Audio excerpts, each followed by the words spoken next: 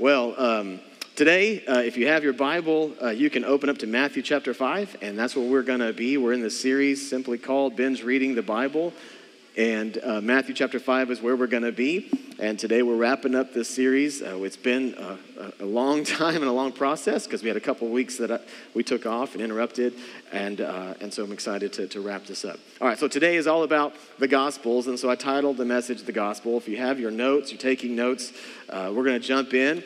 And so we're going to go through the Gospels. So my goal for you in this talk, by the way, it is going to feel sometimes like more of teaching and that kind of thing, but really the goal of the series is hopefully to help you, if you don't already, feel more comfortable in reading the Bible. And then when you open up the Bible, that you'd understand, kind of have a high-level view of what it is, because we put some surveys up last week, and we understood that the majority reason that people don't read the Bible is because, one, they don't have time, and two, they don't even understand what they're reading, or they don't know where to start. And so really that's what this whole series is kind of crafted around, that you would feel more comfortable reading the Bible, kind of have an idea, know where to start. And I told you where to start last week, which is a really good place to start, and it's 3 words: in the beginning. Yeah, and you can start in Genesis chapter 1 in the beginning, or John chapter 1 in the beginning, and if you just start there, you'll be good. All right, so today's all about the Gospels. These are the books called Matthew, Mark, Luke, and John. If you turn in your Bibles, you see the New Testament. The first book is called Matthew, and it starts to go into this whole description of names and history.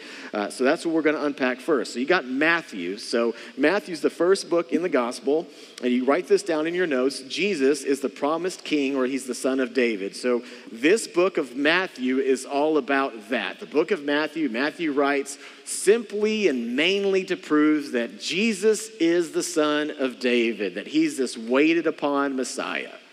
Now, all of this matters because when you go read through the Old Testament or the law, which we've talked about in the first part of this series, Matthew's setting out to really help people understand this is the one that Israel's been waiting for. This is the promised one. This is the King of Israel. This is the son of David. If you've ever heard Jesus referenced that way, the son of David.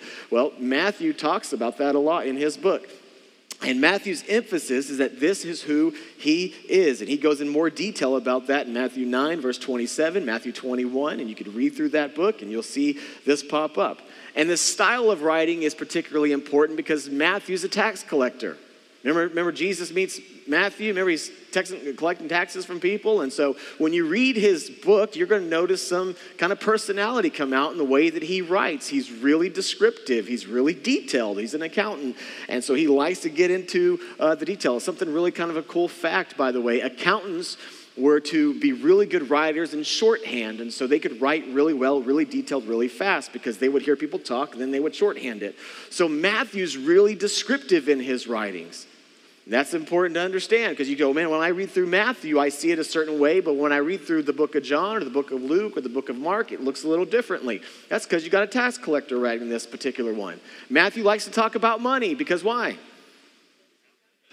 He's a tax collector. He likes to talk about money. So he talks about money a little bit. He gets into that because he's into collecting money from people. So more than any other gospel, the Gospel of Matthew quotes the Old Testament to show how Jesus ultimately fulfilled the Old Testament law, which we'll unpack a little bit on today. We're going to spend some time in Matthew. All right, next, we got Mark.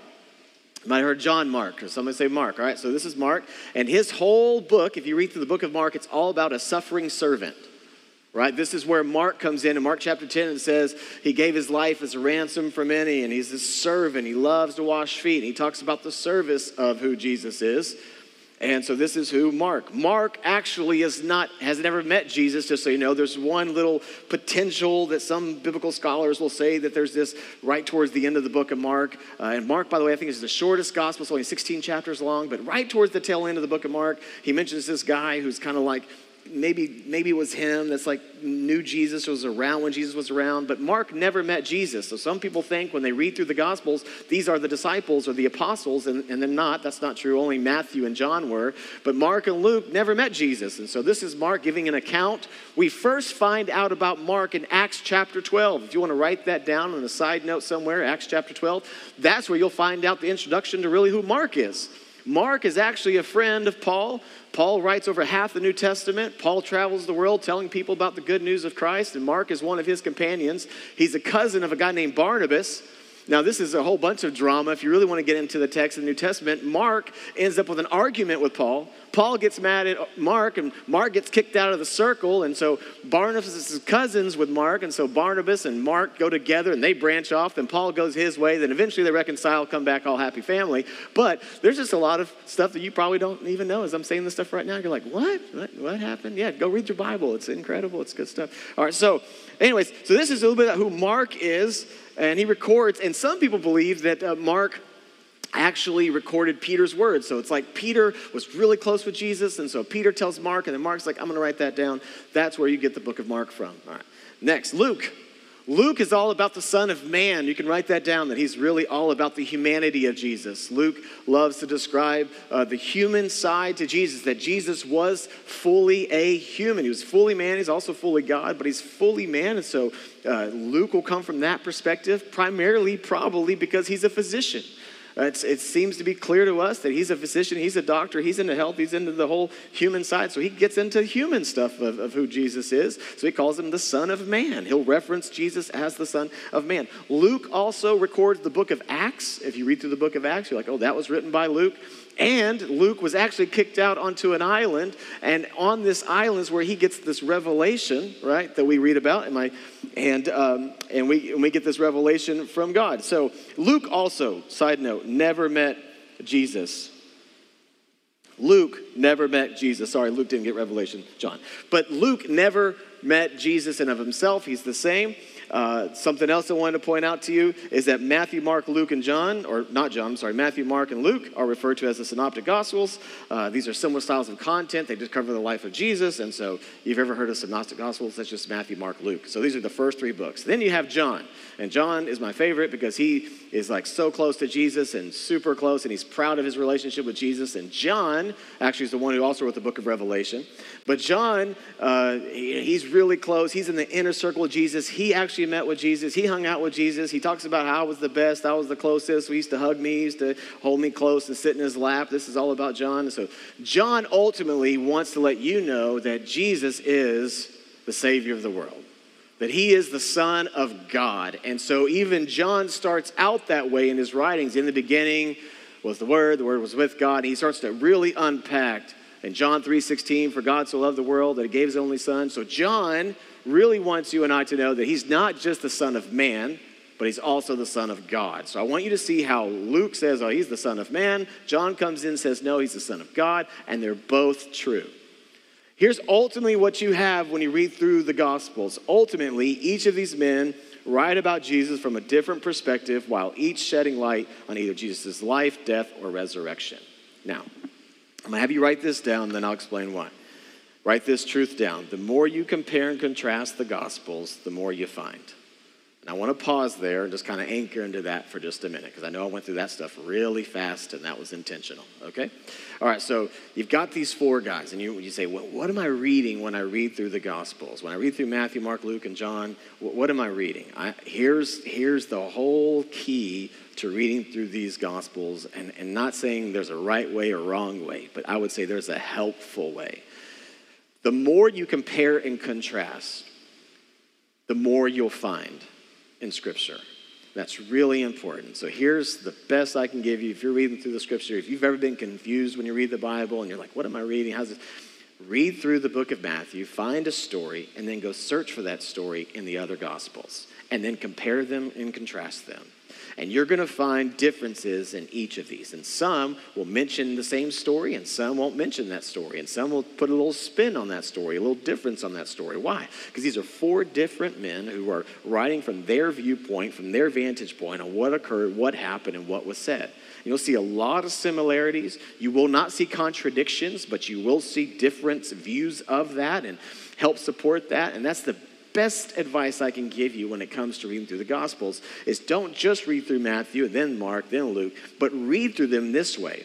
Find the story in Matthew that you're just kind of anchoring into, or maybe stands out to you, and then go discover it in the other three, or see if it's in there, or see what they have to say on that event, so you can really get back and get the full picture. It would be no difference than if you'd said, hey, you have kids that come to you, and they're arguing, they're fighting, say, hey, what happened? You don't just take one viewpoint, you say, hey, what really happened? And then you go to the other one, what happened? And then you're extracting all of that information, and by extracting all that information, all of a sudden you discover more. That's where the scripture says, the more you seek me, the more you'll find me. That's where that comes from. The more you seek into this, the more you'll get out of it. And here's what's so fascinating. People have been reading the Bible for hundreds, thousands. I mean, people have been studying it in Scripture. And what's so amazing is regardless of how long you read this thing, it'll continue to reveal itself more and more and more and more. And to the point that you'll go, man, gosh, this is just overwhelming. And taking it piece by piece. It's just this incredible book. And so that's the best true advice I could give you if you're reading through the Gospels. Make sure you try to find them and compare and contrast them with other texts. I think that's so important as you read through the Bible. Okay, so there's a little high level. I know that was super fast. If you need to go back and watch it, good news is it'll be online. You can do that. Matthew chapter 5, this is what I want to anchor into today. Matthew, that tax collector, records for us one of the most famous sermons in history. It's called the Sermon on the Mount. You've probably heard of that language before, Sermon on the Mount. And Jesus starts off with, blessed is the man who, blessed is the person who. And the word blessed means happy. So this is all about joy and happiness. And so Jesus comes in on the scene. He preaches this powerful sermon. It's Matthew 5, 6, 7. You read through it. He's got so much to say. It's red letters in your Bible. You might have heard it or seen it. All right, so this is where Jesus comes in. He's preaching his sermon. And right in the middle, verse 17, Jesus makes a really important statement. And the reason why I've chosen out of all of the Gospels to unpack this one is because this verse really does a great job at connecting the Old Testament to the New Testament. And if you ever wondered, should I read the Old? Does the Old even matter? Is the New Testament? What's the difference? The verse I'm going to read you today really helps connect these two together and why the Old does matter. And we want to understand that. And also the New matters, why they both come together. So Matthew chapter 5, verse 17, Jesus makes this statement. Matthew writes it down. He's writing shorthand. He's really good, word for word. Here's what he says. Do not think that I've come to abolish the law or the prophets. Remember the law? Genesis, Exodus, Leviticus, Numbers, and Deuteronomy, the Torah, right? All these laws. Or the prophets, those who came in and spoke for God. He says, I didn't come to abolish them. He says, I've not come to abolish them, but to fulfill them. You say, what does that mean? We're going to unpack it. Verse 18, for truly I tell you, until heaven and earth disappear, not the smallest letter, not the least stroke of a pen will by any means disappear from the law until everything is accomplished. In other words, what Jesus is saying there, he's saying, listen, every word that you've read about is true, and it has authority. There's not one letter that's out of place.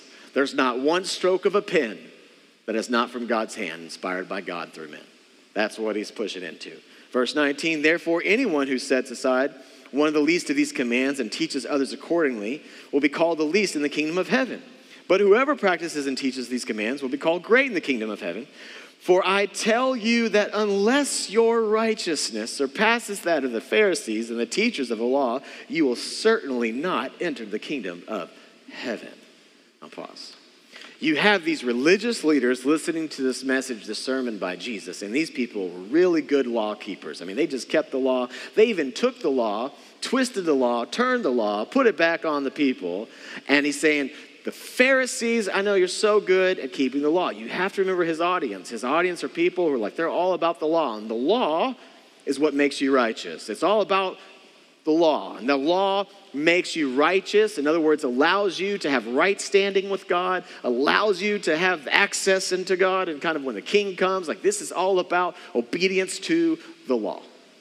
Jesus comes in and makes that statement. Verse 20, it's so powerful. He says, unless your righteousness surpasses that of the Pharisee and teachers of the law, you'll certainly not enter the kingdom of heaven. And then Jesus is about to do something. I think the Pharisees might be like, yeah, see, we're really good here. Think about the Pharisees. Yeah, see, we're really good. So you can't get to heaven if you're not better than me. And it becomes this kind of like this tension. But then Jesus, and I don't have time to unpack the fullness, but you can go read through it in the book of Matthew. But then Jesus does something incredible. He goes, so let's talk about one of those laws. Let's talk about adultery. And he goes in adultery. He says, if you commit adultery, you don't get into the kingdom of heaven. If you commit adultery, you don't get in. And that's what you say. You have this law that says, commit adultery, you don't get into heaven. And of course, the Pharisees are like, that's right. Amen to that. And Jesus goes, yeah, but I'm going to up it a little bit. I think it's more than that. And so Jesus says this statement. He's like, hey, I say if you just look at a woman lustfully, you've committed adultery in your heart. Now, the Pharisees there are like, well, dang it, and so he starts to up the pressure a little bit. He actually takes the law and he puts a little more, and then he goes to murder. Yeah, murders. Yeah, they're going to hell. Absolutely, they're going to hell fast. They're murderers, terrible people. And then the Pharisees are like, yeah, murders. That's right. That's what the law says. You don't murder. If you murder, you go to hell. That's what it is, right? That's their whole heart. That's the whole point. And Jesus goes, no, we're going to push that on a little bit. He says, hey, if you've ever had hate in your heart towards your brother, you've committed murder in your heart. He ups it, raises the stakes. And then he goes through divorce.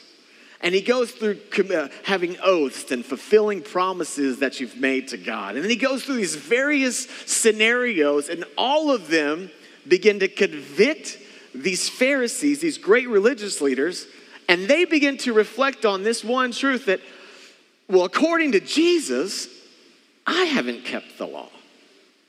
And they begin to go think, well, how in the world then are we going to be law keepers? And he's pushing on this whole idea that he goes, and Jesus is such a good teacher. He's so good.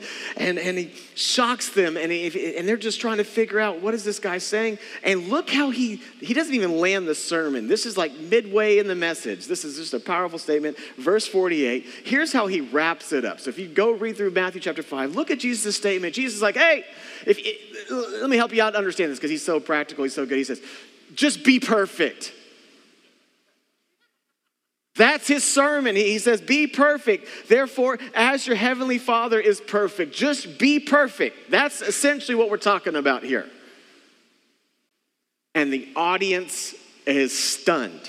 They're thinking, who's perfect? To which Jesus is saying, exactly. Have to hear this. What does this all have to do with the law? Remember, this is all about the law. This is all about obedience to righteousness. And Jesus says, okay, if you want to obtain righteousness through the law, be perfect. To which every person who's listening into Jesus in this sermon, well, I'm not, and I can't. To which Jesus says, that's right. That's why I've come. And this is powerful to the people that are listening in and learning in. So when Jesus gives this sermon, I want you to understand, he wasn't giving a standard to be perfect, that you've got to be perfect in order to get into the heaven. No, what Jesus is basically saying, what his whole primary intention of Matthew chapter 5 and the Sermon on the Mount isn't to create higher standards. In other words, if you've lusted a woman lustfully, you're going to hell. If you've committed adultery, you're doomed to hell forever. That's not his whole message. If you've committed murder, you're headed to hell too. No chance for you. No, his whole intent, his whole purpose was, if you want to be righteous by the law, then you've got to keep the whole law perfectly. To which every person says, well, I can't do that. And Jesus pushes on. He's like, I understand that. So when Jesus gives a sermon, he isn't giving a standard that was needed to get to heaven. He revealed the standard. You got to understand this. He's revealing the standard to have access to a holy and perfect God. And what's the standard? Perfection. To which nobody could say, that's me. Which is why we need righteousness apart from the law. That's why you need righteousness apart from the law. So later on, a man named Paul, some of you wrote this in the New Testament, he explains it this way to some people in Rome. And I'm going to read a lot of verses here fairly fast. And he says this, but now God has shown us a way to be made right with him without keeping the requirements of the law. Everybody say amen. Woo! You don't have to wear robes and you can let your hair grow out. Amen. All right. As was promised in the writings of Moses and the prophets long ago. Verse 22, powerful statement. We are made right with God by placing our faith in Jesus Christ. And this is true for everyone who believes, no matter who we are. It doesn't matter if you're a Jew, doesn't matter if you're a Gentile, doesn't matter. He says, for everyone has sinned, and we all fall short of God's glorious standard.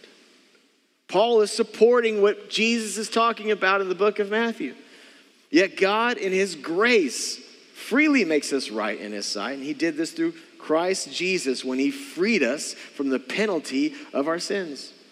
For God presented Jesus as the sacrifice for sin, People are made right with God when they believe that Jesus sacrificed his life. You place your confidence. The word believe is to place your confidence into in Greek language. It means to put your confidence in that. So your confidence isn't in the law. Your confidence isn't in yourself that you can pull off certain level of behavior that gets you into heaven. No, your confidence is ultimately in Christ and in the cross. He says you put your confidence in that. He shed his blood for you. It says this sacrifice shows that God was being fair when he held back and did not punish those who sinned in times past.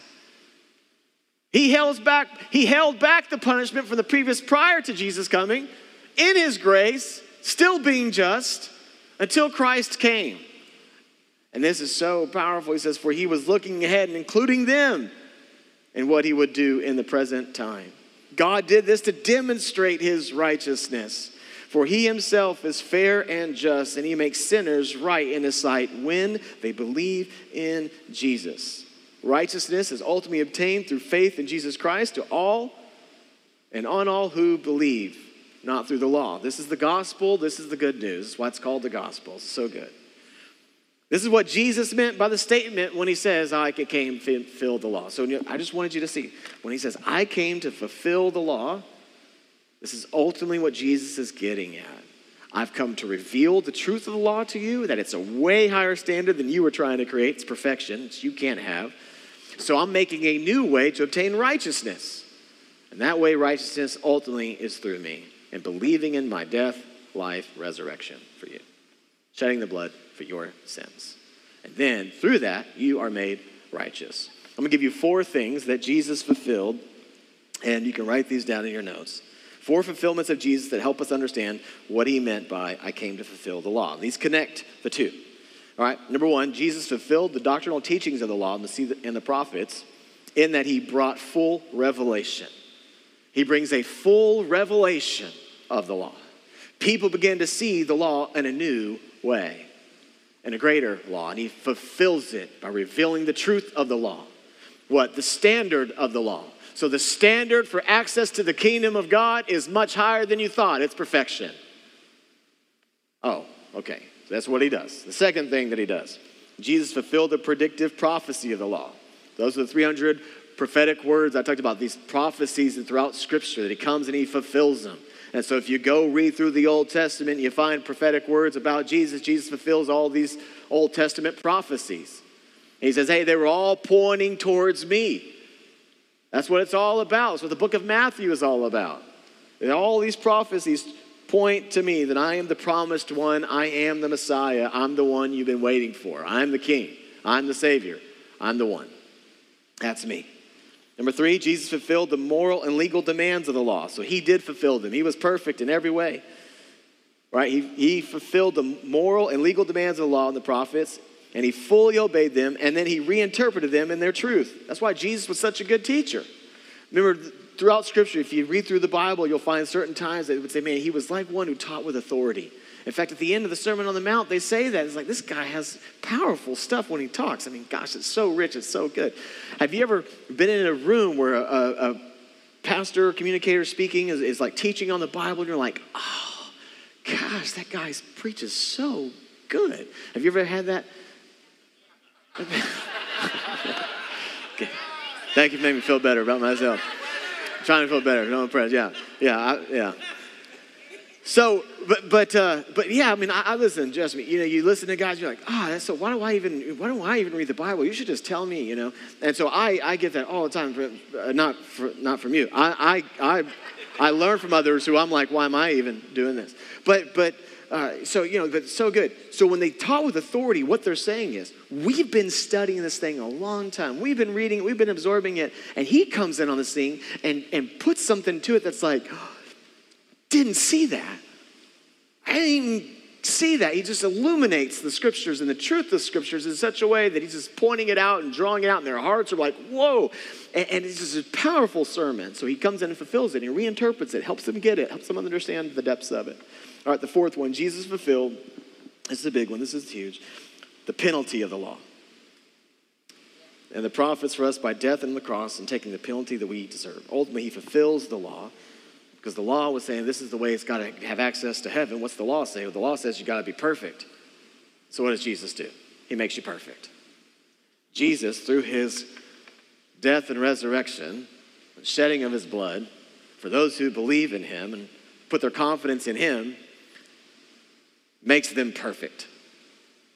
Simply through not their obedience to the law, but just their response to what Jesus did. That's the whole point of the fulfillment of the law. That's why Jesus came. That's what these all Gospels are only all about. And so now here's Jesus. It's such a good temper. He gives a simple way to understand our relationship to the law. Matthew 22. And I started here in this series, and now I'm going to end it here in this series with helping you even greater understand these two great commandments. So Jesus does this. Okay, here's the trick. Watch this. I've got the law, 613 laws in the Jewish culture, right? So Jesus says, okay, the standard I've already set for you, I've told you it's perfect, right? Yeah, okay. Well, let me just really break this down for you. If you want to just try to do two things, I'm going to give you two things to do. And if you just do these two things, you'll fulfill the whole law. Now watch this. Here's what he says, Matthew 22. Matthew writes it down. He's such a good writer. He's detailed. He says, one of them, an expert in the law. So now Jesus is in another conversation with the guy who's an expert in the law. This guy's like phenomenal. He's super smart, super bright. Jesus steps up to the plate and he tested him the question. Here's the question that he was asked Jesus. All right, so he asked Jesus, teacher, which is the greatest commandment in the law? Look at the context of the conversation. You got 613 options. Which one's the high one? Which one's the most important one? Which one's the best one? And Jesus says, well, to love the Lord your God with all of your heart, all of your soul, all your mind, right? Yeah, Deuteronomy. We know about that one. We talked about that one, the Shema. Yeah, we got that. He says, but then that's the first, and then he adds on a second. He says, that's the greatest commandment. But the second one is like it. He says, and love your neighbor as yourself. All the law and the prophets hang on these two commandments. So he pushes on something. I'm just going to give you two commands to do. Love the Lord your God with all of your heart and love other people. Love God, love people, love God, love others. Okay, now watch this. Just go try to do that. Tell me how you do. Today. Just try to love every person you see as much as you love yourself. Truth is, you will not be so successful. Because if you really loved other people the way you love yourself, you wouldn't have a car beyond today, and somebody who doesn't would. Well, I'm not going to give my car away, or your house. All of a sudden, the way you feel right now is the way the audience felt then, like, well, that seems impossible. To love God, love our heart, mind, and soul, and love people as much as we love ourselves. He's not giving a command in order for you and I to have access to heaven. What he's saying is, if you ever want to be reminded of what he did for you, just go try to love God and love people, find out that you can't fully, perfectly, and in that very moment, be reminded of what he did for you. Now, does that mean that we should say, no, well, great, that I don't have to love God and love people? This is fantastic. Anybody at all? When you first initially hear that, you think, we're off. This is great. This is perfect. Anybody else just tempted to think that's great news? And it is good news. But it's not the full picture of what he's getting at. He's certainly helping us understand, but we're certainly not off the hook to say, well, great, we get to do whatever we want now. So Jesus is saying, if you just try and do these two things perfectly, you'll realize you can't. Telling people to love God and their neighbor as they love themselves wasn't a way to get to heaven. It was to reveal there's no hope to heaven apart from Jesus. And by focusing on the man to love God and our neighbor, we rightly understand the demands and details of the law. So the whole law is summed up in those two things, to which you can't hit, nor can I. But does that mean then that we just don't try to love God with all of our heart, mind, and soul, and we don't go around trying to love our neighbors ourselves? Well, Paul addresses that very question. This is how we're going to wrap up. This is fantastic. This is good news, right? This is great. See, I don't have to love God. I don't have to love people. God died for me. No, Paul says, watch what Paul says in Romans chapter 6.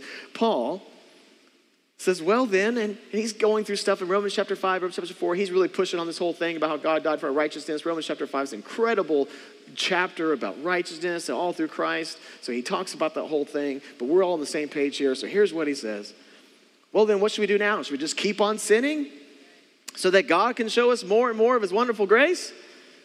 And Paul in verse 2 makes it so clear. There's no debate. You can't pull out Greek literature that says, oh, no, there's no gray here.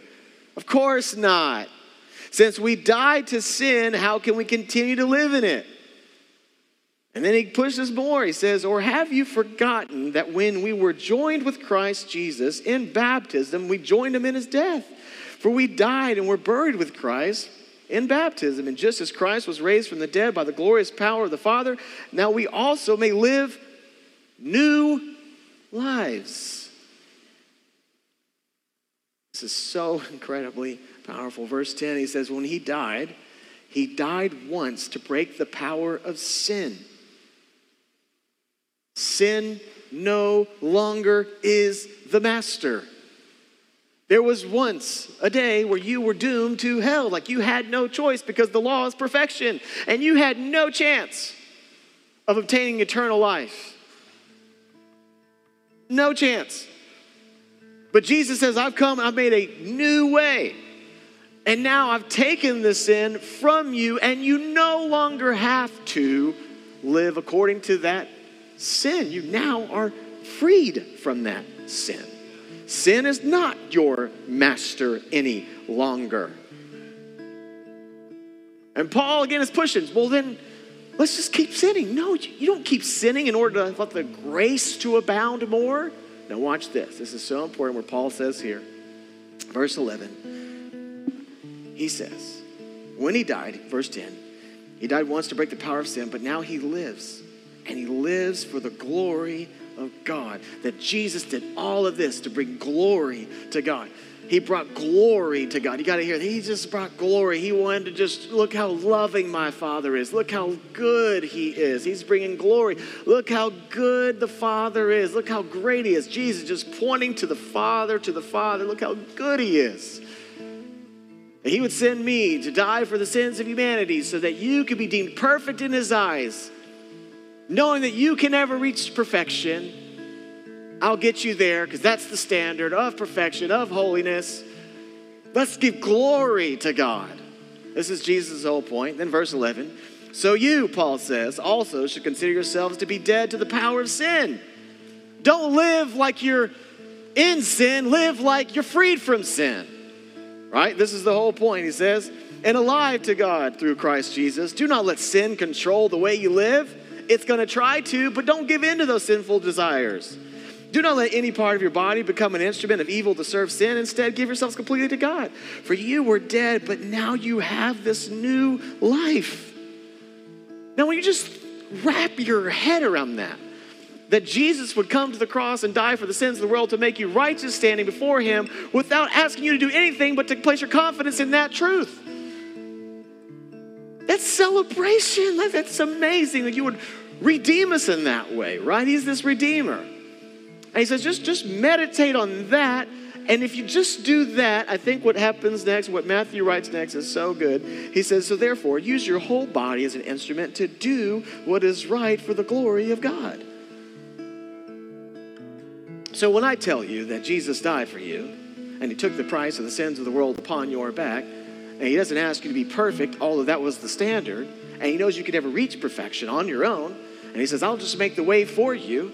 I'll do this for you. I'll just take all that imperfection out of you, make you perfect in my Father's eyes so that you can obtain salvation through Christ, through me, and enter eternal life forever. And that way in eternity, all sin is wiped out. No greed, no shame, no hurt, no pain, no death, eternal life. This is what I've come to do. Paul says that it's that story, it's that thing that Jesus did right there that makes me want to run from sin, that makes me want to give God glory every day of my life and not fall into the temptation of sin. And then when I see sin, I run from it. Why? Because it's keeping me from the goodness that God has for my life. How do I do that? Not by saying, gosh, I've sinned again. I've got to somehow confess my sins in order to have justification in Christ Jesus. No, I'm already justified. Think about that. Think about somebody saying, I'm going to forgive you before you do what you do to them that needs the forgiveness in the first place. Now just wrap your head around that again. Just sink in this for just a minute. I know you're going to sin. I'm aware of it, but I'll take it from you anyways. Now just imagine saying, well, thanks. I'm going to go sin now. Perfect. This is great. Come on. Just follow common sense. You'd say, yes, of course not. Like, no. That's Paul's point. No. The fact, if you recognize what Christ did for you, is quite the opposite.